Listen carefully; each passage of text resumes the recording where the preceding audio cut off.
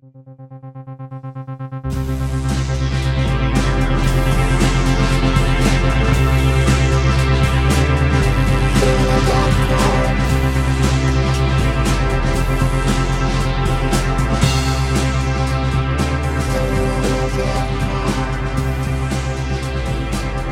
evening and welcome to Cinema Death Cult, a podcast that used to have a tagline at the beginning of each episode, but doesn't anymore. Tonight, we are gathered here together to break the format. This is a different kind of episode. Usually I discuss a movie or maybe a topic related to movies, but tonight I'm not talking about motion pictures at all. In fact, I'm doing a book review. Sort of. More or less. My point is I'm doing Quentin Tarantino's book. Quentin Tarantino is obviously one of the most famous filmmakers alive. He's the director of 9 films, including Pulp Fiction, Reservoir Dogs, and most recently, Once Upon a Time in Hollywood. And he famously pledged to only make 10 movies and then retire. And then there's always sort of an open question: what would you do next? And that question has been answered to a certain degree, because evidently he's going to write books. And this is the first of them. It's a collection of essays called Cinema Speculations. And it came out this month. I called Cinema Selections a collection of essays, and I'm struggling to be more specific describing it. It has 18 chapters, and most of which are devoted to individual movies. Almost all of them are from the 70s. I'll explain that a little bit more in greater depth in a second. But movies like Dirty Harry, Escape from Alcatraz, Rolling Thunder, Deliverance, and oddly enough, Daisy Miller. And some of the essays are opinion-driven. Some include interviews from primary sources, like interviews like Walter Hill, Steve McQueen's widow. I mean, it's not like direct quotes, but he references conversations he had with them. And the experience of reading the book was a lot like watching a newish Quentin Tarantino book, because it goes off into a lot of tangents. It desperately needs an editor. It's too long. There's a lot of good things that aren't really brought to the surface, and a lot of rambling kind of stuff that probably should have been on the cutting room floor. And there's odd little editing, quirky little editing moments that you might call mistakes in the book, and in the movies probably deliberate choices. And I enjoyed it, honestly, though. I'm going to say that I did enjoy it. If you're looking for was it good or was it bad kind of review, I'm going to say good. I'm going to give it 2 thumbs up. I enjoy Quentin Tarantino. I know he can be a little divisive, a little bit of a polarizing figure in film. People who subscribe to the Criterion Collection website and stuff, and, go to Film Forum or whatever the ones in cities other than New York, you get a little looked down upon Quentin Tarantino. And I fit the description of all these people. I'm not saying those people are snobs. I'm saying people like me will talk about that. And I kind of keep them at arm's length, but I am more comfortable celebrating Quentin Tarantino. I think his movies are fun and good. And I think as a media personality, I think he has a lot of value, because he's this ambassador for cinema, which, as the name of my podcast indicates, I believe is a dying art. And so, as this thing, this experience of going to the movies and stuff, and seeing movies collectively on the big screen, which being, just for a variety of reasons, becoming a thing of the past. He's a great advocate for that experience. And, I think it's a valuable experience, and it needs advocates, so it's good that he does that. It's also good that he writes a book like this, I think, because it's a book of film criticism, and, how many high-profile books of film criticism, are there? He's using his celebrity in a fairly interesting way. But back to the book. Oh, yeah, but also, gotta keep him a bit at arm's length, because, like I said, his movie's a little imperfect, and even though he, wants to be this, intellectual film, maybe he's not a college guy. And this is where I'm kind of uncomfortable with this level of criticism, but it is true. He didn't go to film studies courses or whatever. He's an autodidact, and his exposure to film. It's like he was really into like a lot of junkier stuff. Like 70s grindhouse, drive-in stuff, and but then that expands sort of into artsier world cinema and classic cinema, and like Hitchcock and Hawks and Nicholas Ray and all that stuff. But like he kind of has junky tastes, and as I'm going to elaborate on, I have a grand unifying theory for Quentin Tarantino, which is that I don't think he likes movies that are too good. I think when movies are get to a certain level of quality, he's either disinterested in them or uncomfortable with them. So, for example, like this whole book about almost entirely movies from the 70s, Stanley Kubrick is only mentioned once in passing. And instead, he has a whole chapter devoted to Daisy Miller, which is a film it's an adaptation of a Henry James book by Peter Bogdanovich. I think it's like 1975, stars Sybil Shepherd.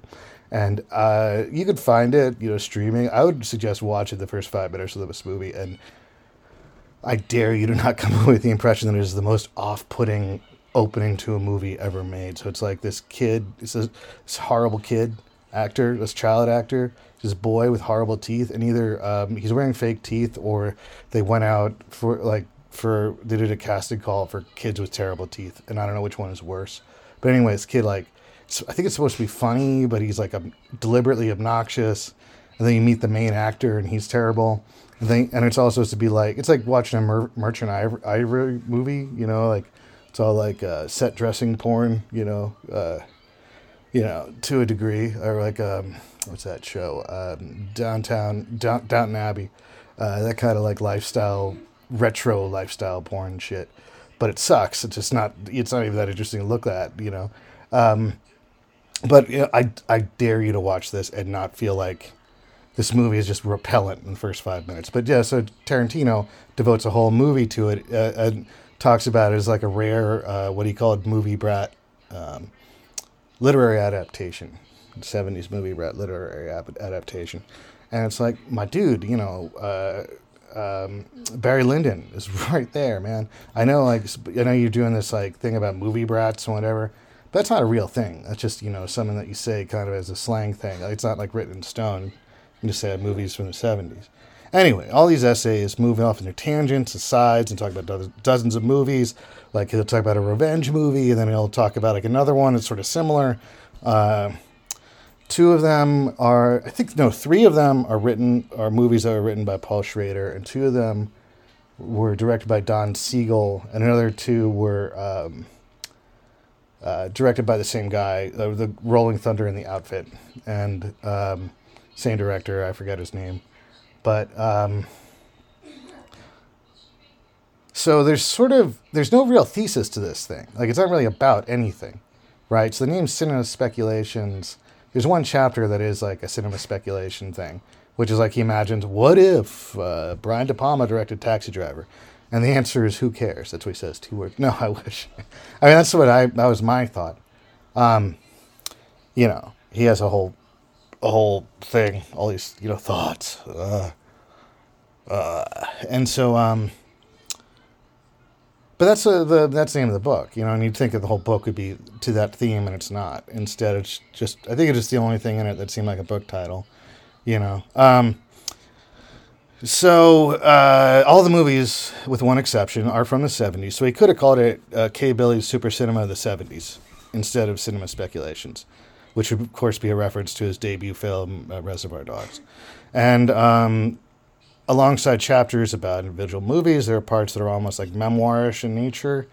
And there are other parts that are sort of like essays about movies, right? And the memoirish parts are weird.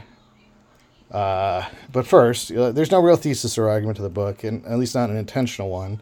Themes and ideas surface here and there, but drift away without building to anything. It's kind of revealing about Tarantino as a person, but almost entirely by accident. Or at least, I'm not sure how much of what was revealed was intentional. I left the book thinking he was, as a child, like a lonely kid, raised by a single mother in a female-dominated environment. Like, he lived with his mom with like 3 female roommates, and then like uh, he would they would take he went to the movies all the time, and he was really it seems like he was really yearning for some kind of masculine presence, like father figure thing in his life, and he found it through like these guys that would drift through his life and take him, and through these guys that would drift through his life, and in the movies, like his short term boyfriends of his mom and her roommates, or like just friends kind of stuff, but also in the movies themselves. So he went to the movies all the time, and that was. So he talks about how he saw every movie pretty much in 1970, and it's weird. It's like a memoir. And it's about where it's all about sitting and watching stuff. Like like I like movies and I like talking about them, but a memoir where it's all about you went to the movies is pretty boring. You just list movies. And it's like, yeah, it's a good movie. I mean, your life happened when the movies weren't playing. And so it is revealing though, right?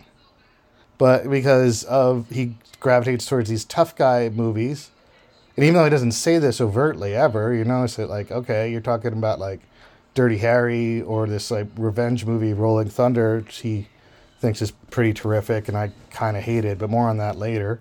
Taxi Driver and stuff. It's like tough guy stuff, and he says at one point like watching some movie, and then like all the dudes in the audience in this grindhouse theater when he was like a young man, they all like, he calls it like the most masculine experience you could have, and it's sort of like that's more that seems to be about like your loneliness and your sort of feeling of like alienation about your identity, and wanting to be like be a man in a situation where you're like kind of a little.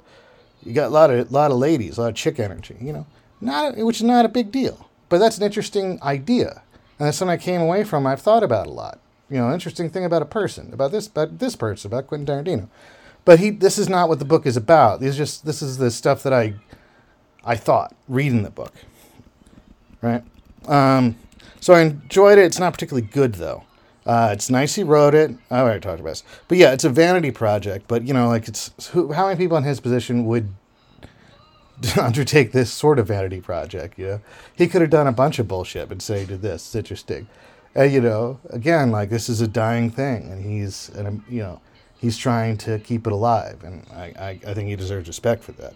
But the book is bad in small ways and in big ways. And, so I alluded to the editing stuff before. So it's a high profile book, right? Like it's for sure going to be the biggest book of film criticism to come out this year. Like there could be newspaper articles about it and stuff. And it's published by a major publishing house. I think it's Random House, maybe, like famous one. One of the huge ones. So you'd think that this is a big deal book, and people would like work on it and polish it to a high shine, but there's like all these weird little editing mistakes, and there's even some, I think, kind of factual errors. So like he describes Robert Englund's character in the movie like Eaten Alive as being full of gage, Gage, and unless I don't know that movie super well, maybe that somehow like fits in the context, but I think that was a typo for full of rage. He mistakes infer for imply, which, like, you can gently correct somebody on that. Sorry. Like, and then, like, there's a movie called Fort Apache, The Bronx, which is somehow stuck in my mind that it's Fort Apache, the Bronx. Like, the Bronx refers back to Fort Apache. And he forgets the comma, which is, the most important thing. And there's one paragraph I read over a couple times. He slips in, overall, he slips into a lot of sentence fragments. But there's one sentence that starts with the word nor. And I had no fucking idea what that was referring back to. Because, I think we all know how the word nor is used at the beginning of a sentence. It's something didn't happen. Nor did it something else happen, And the sentence before it totally didn't set up the nor in the next one. Now, okay, look, I'm a writer. I'm an editor. I have like a jeweler's eye for this kind of stuff.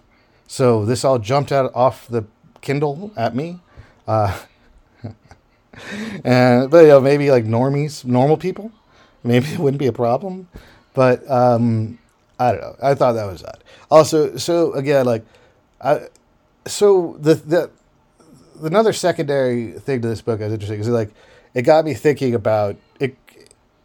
The book itself is what it is, but then you also think it crystallizes a couple of things for me about like movies from the 70s. So one thing he kind of goes into some film criticism-y stuff like about what audiences wanted and whether or not they were cynical. And so that's why movies had where the heroes died at the end. They did well for a while, but Nixon's silent majority wanted happy endings. And I've read all this stuff, the New York Times Arts and Leisure section, 1,000 times, man. This is this boring, shop-worn analysis of culture of cinema of the 1970s. It's you're like it doesn't hold up, man. It doesn't say because but it made me think about that and realize how shop-worn it was.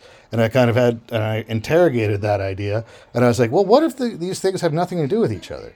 I mean, we've been taught this kind of lesson over and over, and now we have like this online reaction culture that, reacts to cultural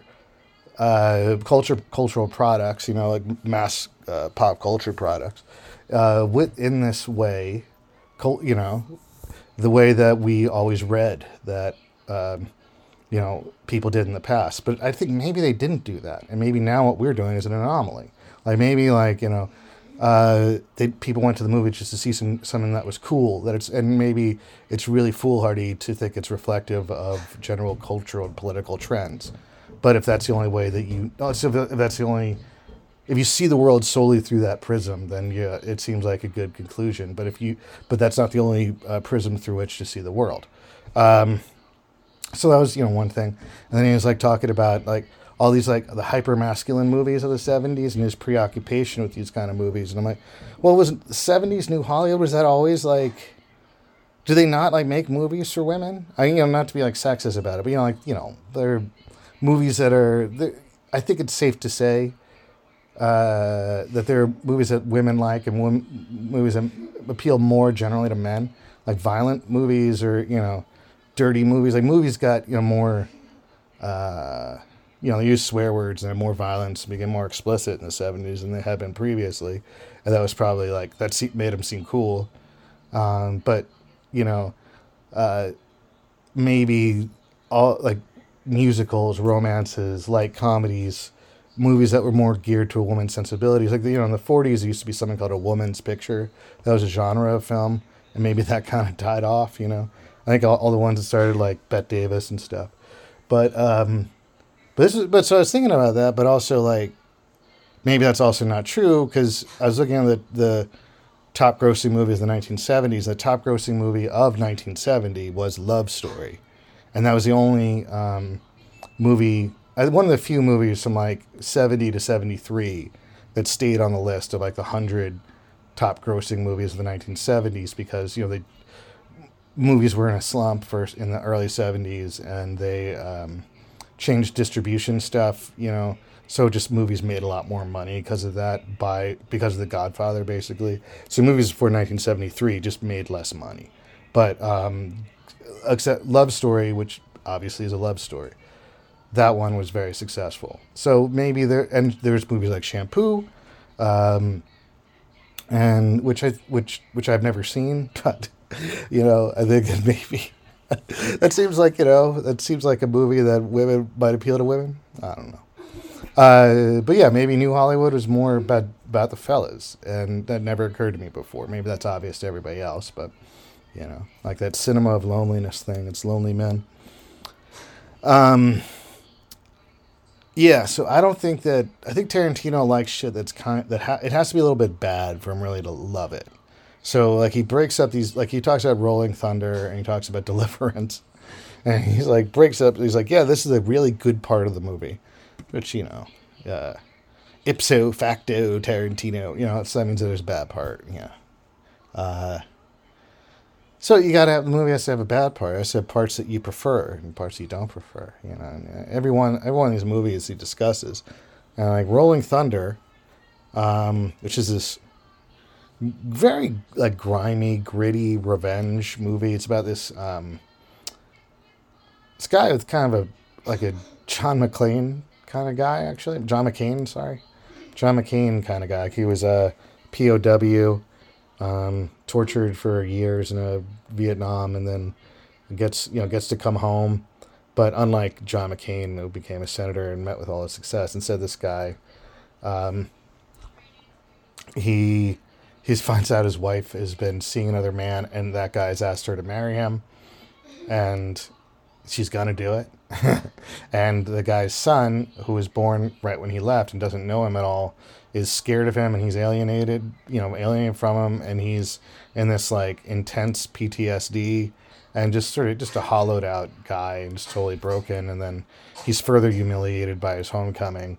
And then there's this, but what's funny is that then that's juxtaposed with like there's like the town welcomes him with the parades and stuff, and they give him $2,000 in silver dollars, 2,000 I don't know something for every like a silver dollar for every day he was in captivity, and one for good luck. And so then these Mexican bandits, or I don't know, multi-ethnic bandits, come and rob him of they try to steal the silver dollars, but they end up cutting off his hand in a garbage disposal and killing his wife and his son, and then he goes off and has to kill them.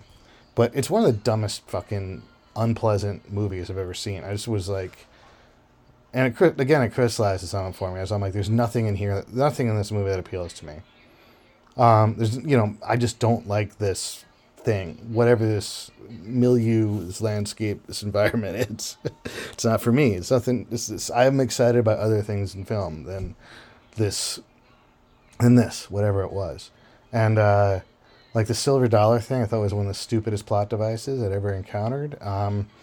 And the whole emotional trajectory of this guy, where he was a POW, whatever, and then he has to be even more humiliated before he can become a killing machine. Like, that's the whole, point of the thing. It's like, and also like so these bandits that rob him, and they try to get him to tell him where the silver dollars are, where he stashed them, and they threaten him, and they put his hand in the garbage disposal and cut it off. And it's like, the one thing this guy has shown for 5 years he can do is withstand torture, and you're trying to torture him. I think you got to know. You got to know that, man. I don't know. It just, I'm usually not even like this about movies too. Like, you have to accept a premise for a movie to happen, and I accept that. That's a deal for watching movies, yeah. And this is Tarantino's favorite movie, I think, and I just couldn't. I found it boring and flat and repellent. So the other thing, so I realized that he has just some weird tastes, And again, he doesn't talk about Kubrick at all. And he does refer to like Hitchcock here and there, but I think that he kind of wants to badmouth Hitchcock. I think that Hitchcock doesn't appeal to him because he takes some weird swipes at him, like he says something was overrated or something like that. I think he knows that maybe badmouths Hitchcock, then like Scorsese won't take his calls anymore. Oh yeah, speaking of that, so yeah, there's a couple of times where he talks about reaches out to primary sources, like I said, and I feel like there's a great potential for a really good book in that concept if he builds on that. Like, if he did he does a podcast. I guess I haven't listened to it yet. I should, I guess. I was thinking, falling down on my duties here, negligent. So if he just did like interviews with filmmakers and stuff, or critics or whatever, or people, film figures like Steve McQueen's widow or people like that, that'd be really interesting. But the whole book would have to be that, because for a minute, he writes about 2 Steve McQueen books, and so there's enough overlap that it feels like you could have built on this overlap to make a whole book, like a whole book about Steve McQueen by Quentin Tarantino. That'd be fairly interesting. A whole book, like he interviews Walter Hill, the director Walter Hill, who did like The Warriors and 48 Hours and a bunch of other stuff. Maybe the Aliens movies. I don't know. I forget. But I was like, yeah, do a book of like just interviews between Quentin Tarantino and Walter Hill. Just go through like all Walter Hill's movies. Like they just sit down for, uh, you know, two or 3 days. Talk about movies. Somebody records it. Somebody transcribes it. Somebody edits it down, and then you can even just film it and put it on TV. Just that conversation. Be like like Truffaut Hitchcock stuff. I mean, like a dumber version, but it's like, yeah, it's still, that'd be very interesting. Quentin Tarantino talking about 48 Hours, the guy who, directed 48 Hours and maybe even wrote it. And then, Tarantino has enough clout that he can, if he thinks it's a bad movie, he can say that, and then Walter Hill would have to accept that. There's also 3 movies that were written by Paul Schrader, and that's even more tantalizing because Paul Schrader he's way smarter than Tarantino, a better filmmaker, and he is an asshole. So that would have been, and he probably at this point has more clout because I think everybody would, if you like, everybody knows, like, yeah, Paul Schrader, you're like, he's really good. His movies are really good, and he's gotten better, which is the weird thing. Like his most recent movies are like a string of masterpieces. I even think that the one with Lindsay Lohan deserves a second look. I think that one, might have something there. All right. You say I'm going back to my notes. Oh, I'm at the end of my notes. Oh, interesting. Oh yeah. Also, so he talks about the director Don Siegel and like Dirty Harry and stuff. Oh yeah. So the politics of the book. I should have mentioned this earlier, but so everyone, I don't think Quentin Tarantino is a person with like really a fully formed political identity or ideology or anything like that. I think he probably is like on that weird kind of like generally socially liberal, and maybe that goes into liberal politics, but also he doesn't like the occasionally censorious nature of, liberal politics, where, anti-violence in films and things and so forth. He probably, resents that. Probably more like on that Joe Rogan libertarian, but also like loves Trump, kind of weird thing. I bet he likes Trump, but Tarantino has some, or he doesn't like Trump for some, I don't know. I mean, that's the thing. Like, I don't think he's really has a depth of political affinities, loyalties, thoughts. But he drifts in and out of some very like reactionary positions, which all seems to, but that all seems to be more like because that's what another thing crystallized for me is that seems to be like the resting point of like 70s, grindhouse movies, like these 70s movies that he's focusing on. They're all pretty reactionary. Even I'd say Taxi Driver is probably the most liberal one because that at least you feel like there's a, despite what you're seeing on the screen, like you feel somehow that there is somebody who's critical about it. It wants you to be critical about it. I'm gonna quote Tarantino because he does say it's a movie about a race. Well, he says it's a movie about a racist that's not a racist movie. But that was another weird thing because he like has this. He talks about Taxi Driver, and he talks about Travis Bickle in terms of him being a racist character. And you know what? I never thought Travis Bickle was super racist. I thought, it seems like he's surrounded. Everybody he encounters is very racist.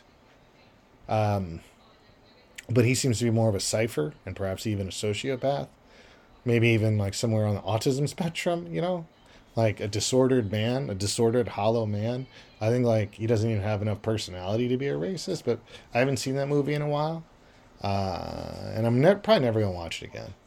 And what will be the point? It's a good movie, but I've seen it enough, and it's not a good vibe.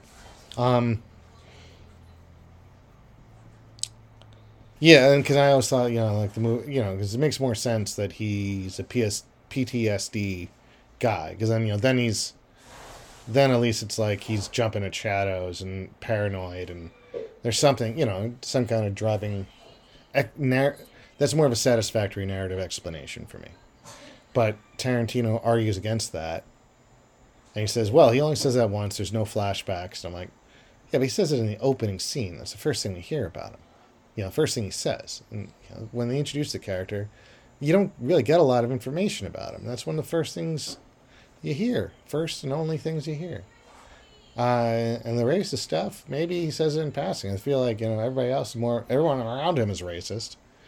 And he's more just a weird, you know, ghost who's violent and volatile. Sorry for the alliteration. Um, Probably is full of vim and vigor as well. Vroom, vroom, vroom. I think that there's a Eminem line where he does that. He says a bunch of V words, and at the end he goes, vroom, vroom, vroom. That that cunning linguist. Um, yeah, so that's weird, right? Oh, yeah, another thing, like, so there's not a Tarantino's a very good technical filmmaker in my opinion. His movies always look good and well edited, and it gives a good sense of, like, moving the camera and, like, lighting and all that stuff, which I realize, you take for granted, but he's good at these fundamentals about filmmaking. And if the whole movie had been, the whole book had been about, like, let's talk about the technical aspects of film, that could have been valuable too, but that's really not the case. So I'd recommend reading this book. I found it to be fun and distracting. It got me sort of more alive and thinking about movies. I will say the movies that I watched that were in it that I didn't know, I didn't like them at all. And it's fun, and you wonder what the alternate book of this could have been, because it's not really about anything. So there's no thesis. But if you're just writing about movies in the 70s, and you're trying to do something maybe a little bit more deeply thought, like, what would that be? Like, maybe you could make an argument that there are a lot of, more feminine leaning movies, and like this movie in 1977. Like, oh yeah, and there's actually, like, a little bit of that would be probably a good thesis too, because, like, I was looking, like, this is one of the most popular movies of 71 or 72. It's a movie called Summer of 42, and I had never heard of it. And I looked at it. I'd never heard of the anybody in it, and never heard of the filmmaker. So there seems to be some indication that maybe there is some forgotten history about something you can unearth. Instead of just talking about fucking Dirty Harry. Dirty Harry's a good movie, but it's like, he argues about, oh yeah, it's another part, yeah. He's kind of, he says it's not a fascist movie, but it's also like, okay, it's like when he kind of stepped on his dick and fell into a good point with that. It's like, yeah, okay, no, everybody misuses the term fascist. It's like when I was talking to James about, I used the word postmodern, and he's like, hey, what does that really mean? I'm like, fuck. Come on, man. Let me just, use it casually in the wrong way that everybody uses it, and I always use it. Don't make me think about it. So it's, you can, Tarantino kind of, he's like, well, the word fascist. And I'm like, okay, yeah, you're right. But, you know what they mean when they say that. All right, man. It was a good book. I liked it. I like they wrote it. And if he's going to keep writing books, that's fine. I think it would probably be better if he made, like, an anthology TV series, or if he just was like, oh yeah, I said I was going to make 10 movies, but, I decided the first 9 don't count. Like, make it like, Doctor Who Regenerations. Like, and just be like, oh, there's some other rule that I forgot about. Right? Anyway, those are my notes. And I'm Adam Bolger, and that was my book review of Quentin Tarantino's Cinema Speculations. I hope that I pass the audition. Bye.